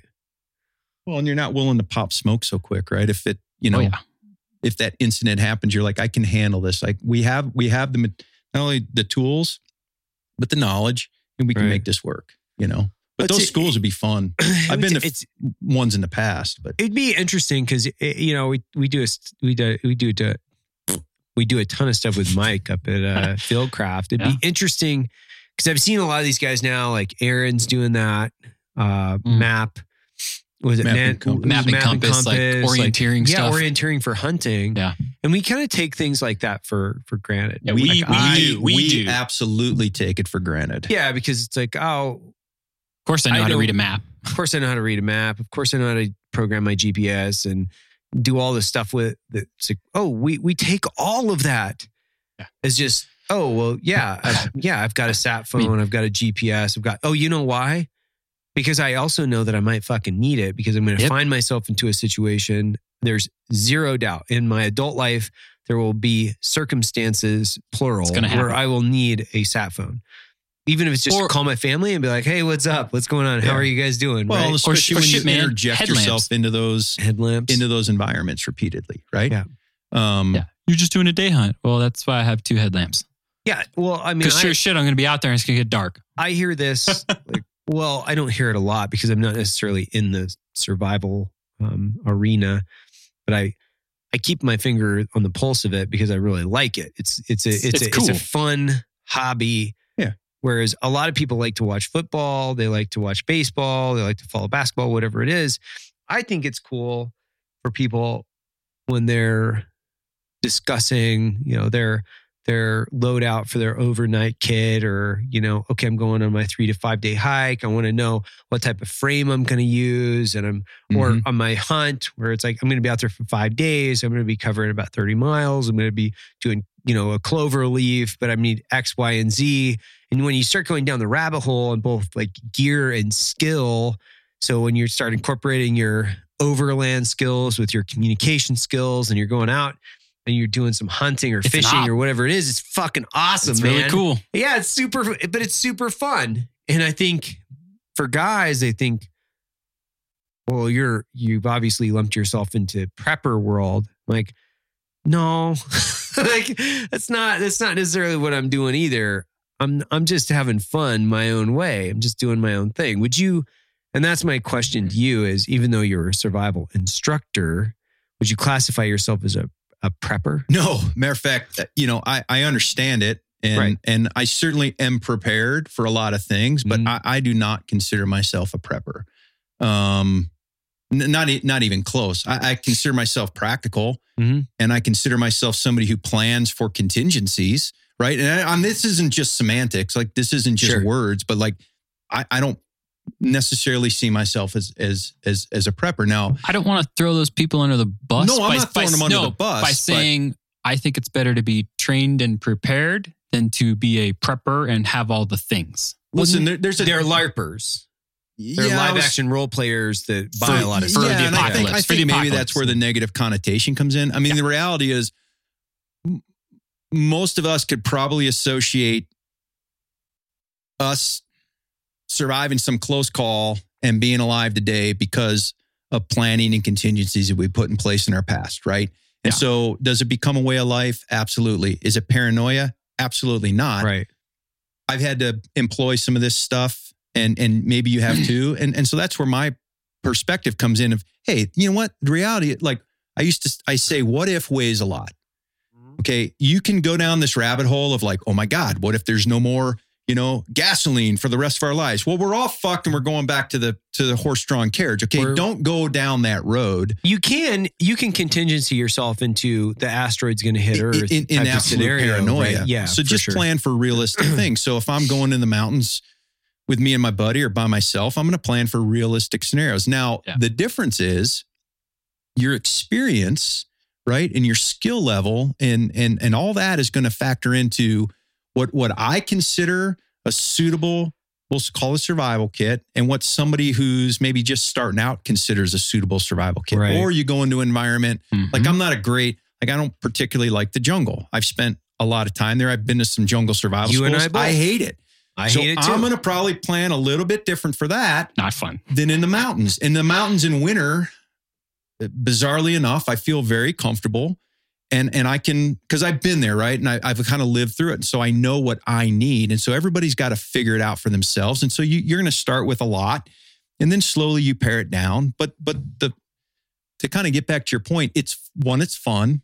And literally, listen, I have not fallen too far from the tree. Like I'm doing the same shit that I did as a little kid. They just pay me to do it now, right? Like I've turned it into a profession. I've been one of those lucky people like the rest of us. But we all have to kind of figure it out for ourselves, but it is fun. And then if it does ever happen, and if we keep going in the wilderness and you keep overlanding, you're going to get a flat tire, right? Sure.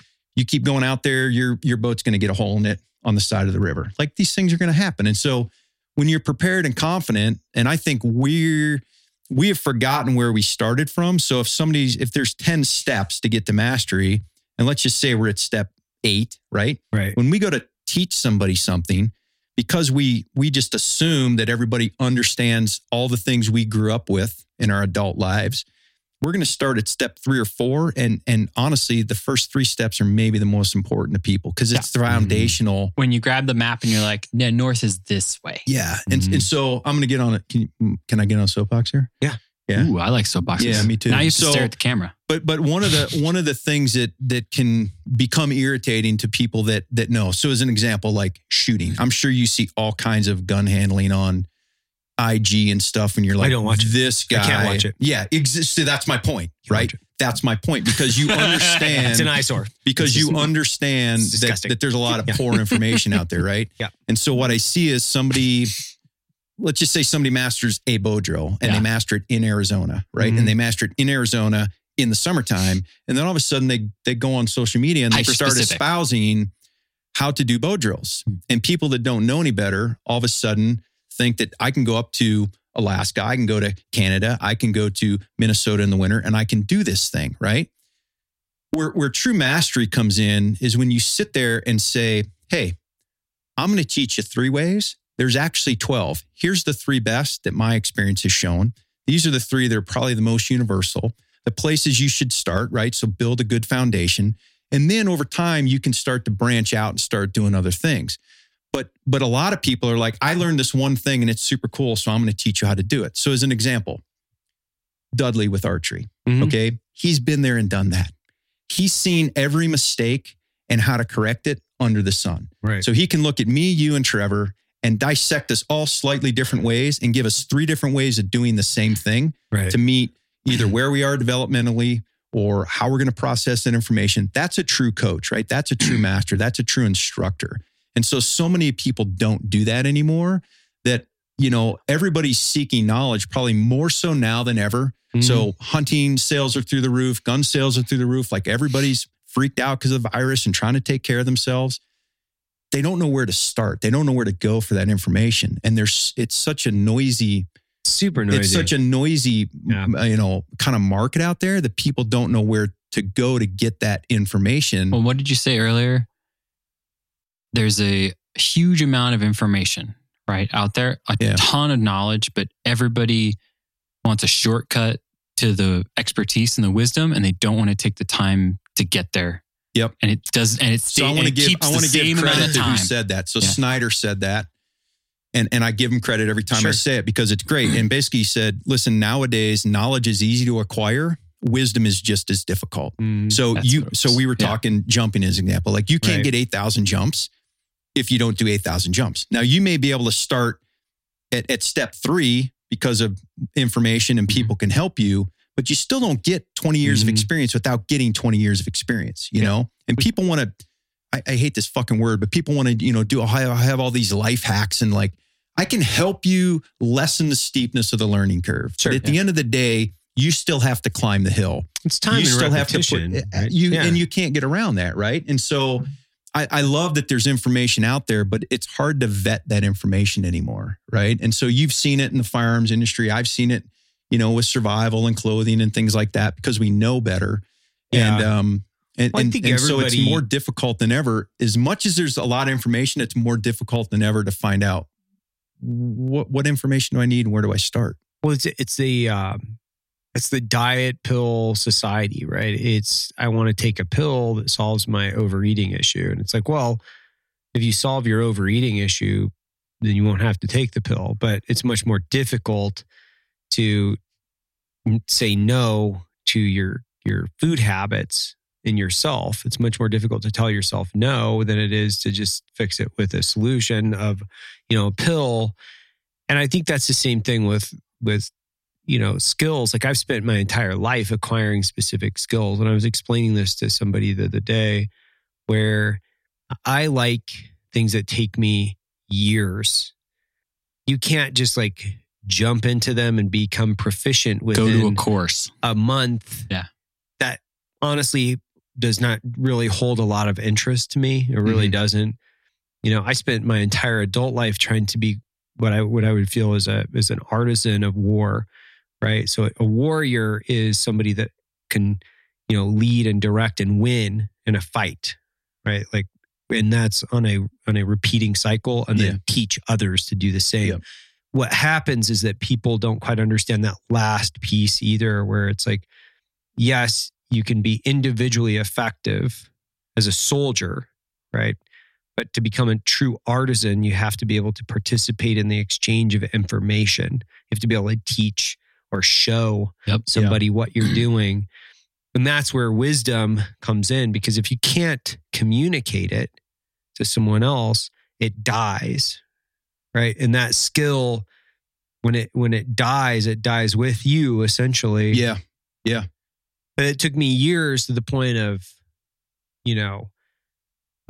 starting on that entire process of like an infantryman, and then looking at it from a special forces soldier, and then going on and becoming like all of these different things, doing different selections and courses, and then teaching, and then saying, okay, I have to do something else. Once you get to that point, and honestly, like I got to that point where I was like, I can't do this for the rest of my life. Like I really can't. And I think I was like, looking at 40, and maybe I was like having a midlife crisis or something, but it was like, being a professional in the warrior class of America, I don't think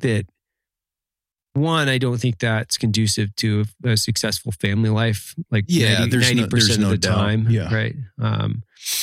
And, so you have to kind of shift.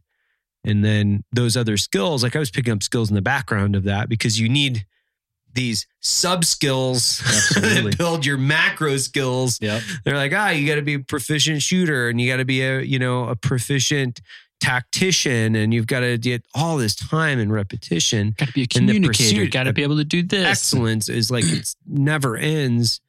And then I was like, I had like hobbies over here. It was like, I like running rivers and like roasting coffee. That's pretty cool too.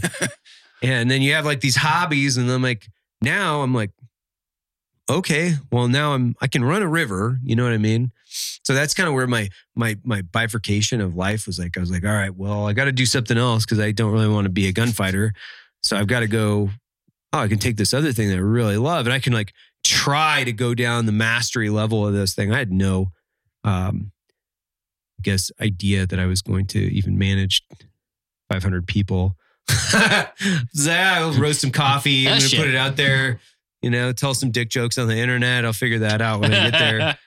Cross that bridge when I come to it. I think when you start to teach is when you kind of begin to go down this road of real mastery and figuring it out, because you have to have all those personal skills, and then you bring it, you slowly build up, and okay, I want to be good at what I do. Now I want to be good in the group. Now I want to lead the group. Right. And then when you start teaching diverse groups is where you really, I think, it like that's the finishing school for the person to kind of get to that point of mastery. Like if you can do that and effectively communicate to a broad group of different people with different kind of, experiences or learning traits, then I think you really do become that. Yeah. But at a certain point, you're like, okay, what else is there for me here? Well, I remember that point in Afghanistan. Iraq was different, but in Afghanistan, my first group of recruits, when I was like sifting through who was trying out for the unit and who wasn't,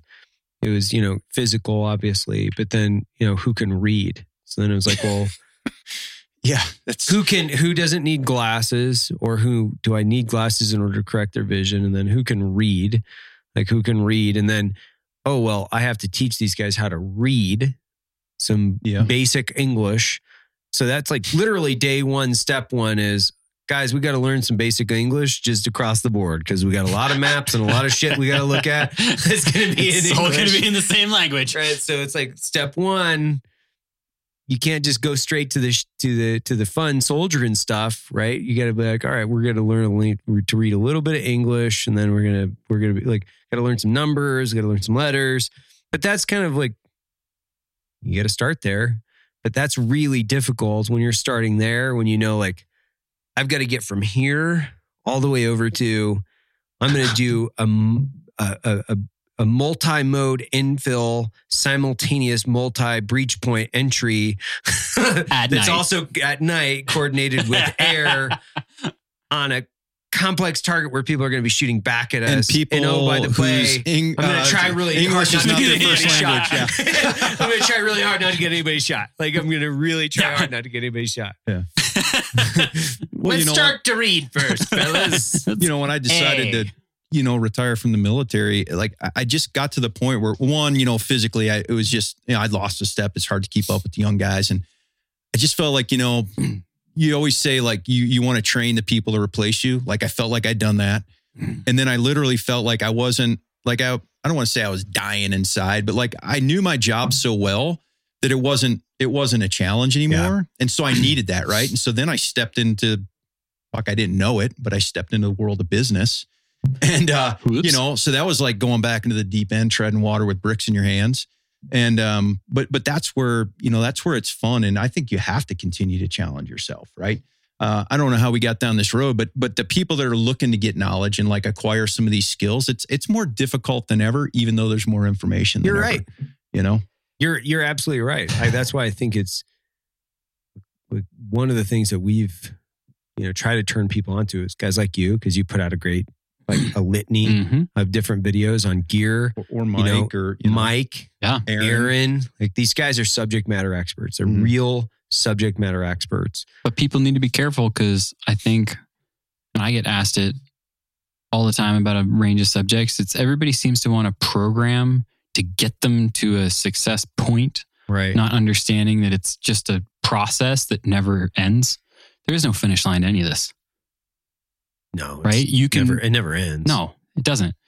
And if you think it does, then you're looking really myopically at a finish line that doesn't exist. Well, it ends. It ends, but we all end at the same place. When you stop breathing is when it's exactly. done. When the spark of life it ends, like it ends with But everybody us. wants this program that's designed for their ease of use and a quick way to get to whatever end goal it is. Like, all right, so you probably get asked, like, what's the correct gear I need for an elk hunt in Montana that's occurring between the 21st and the 28th of September?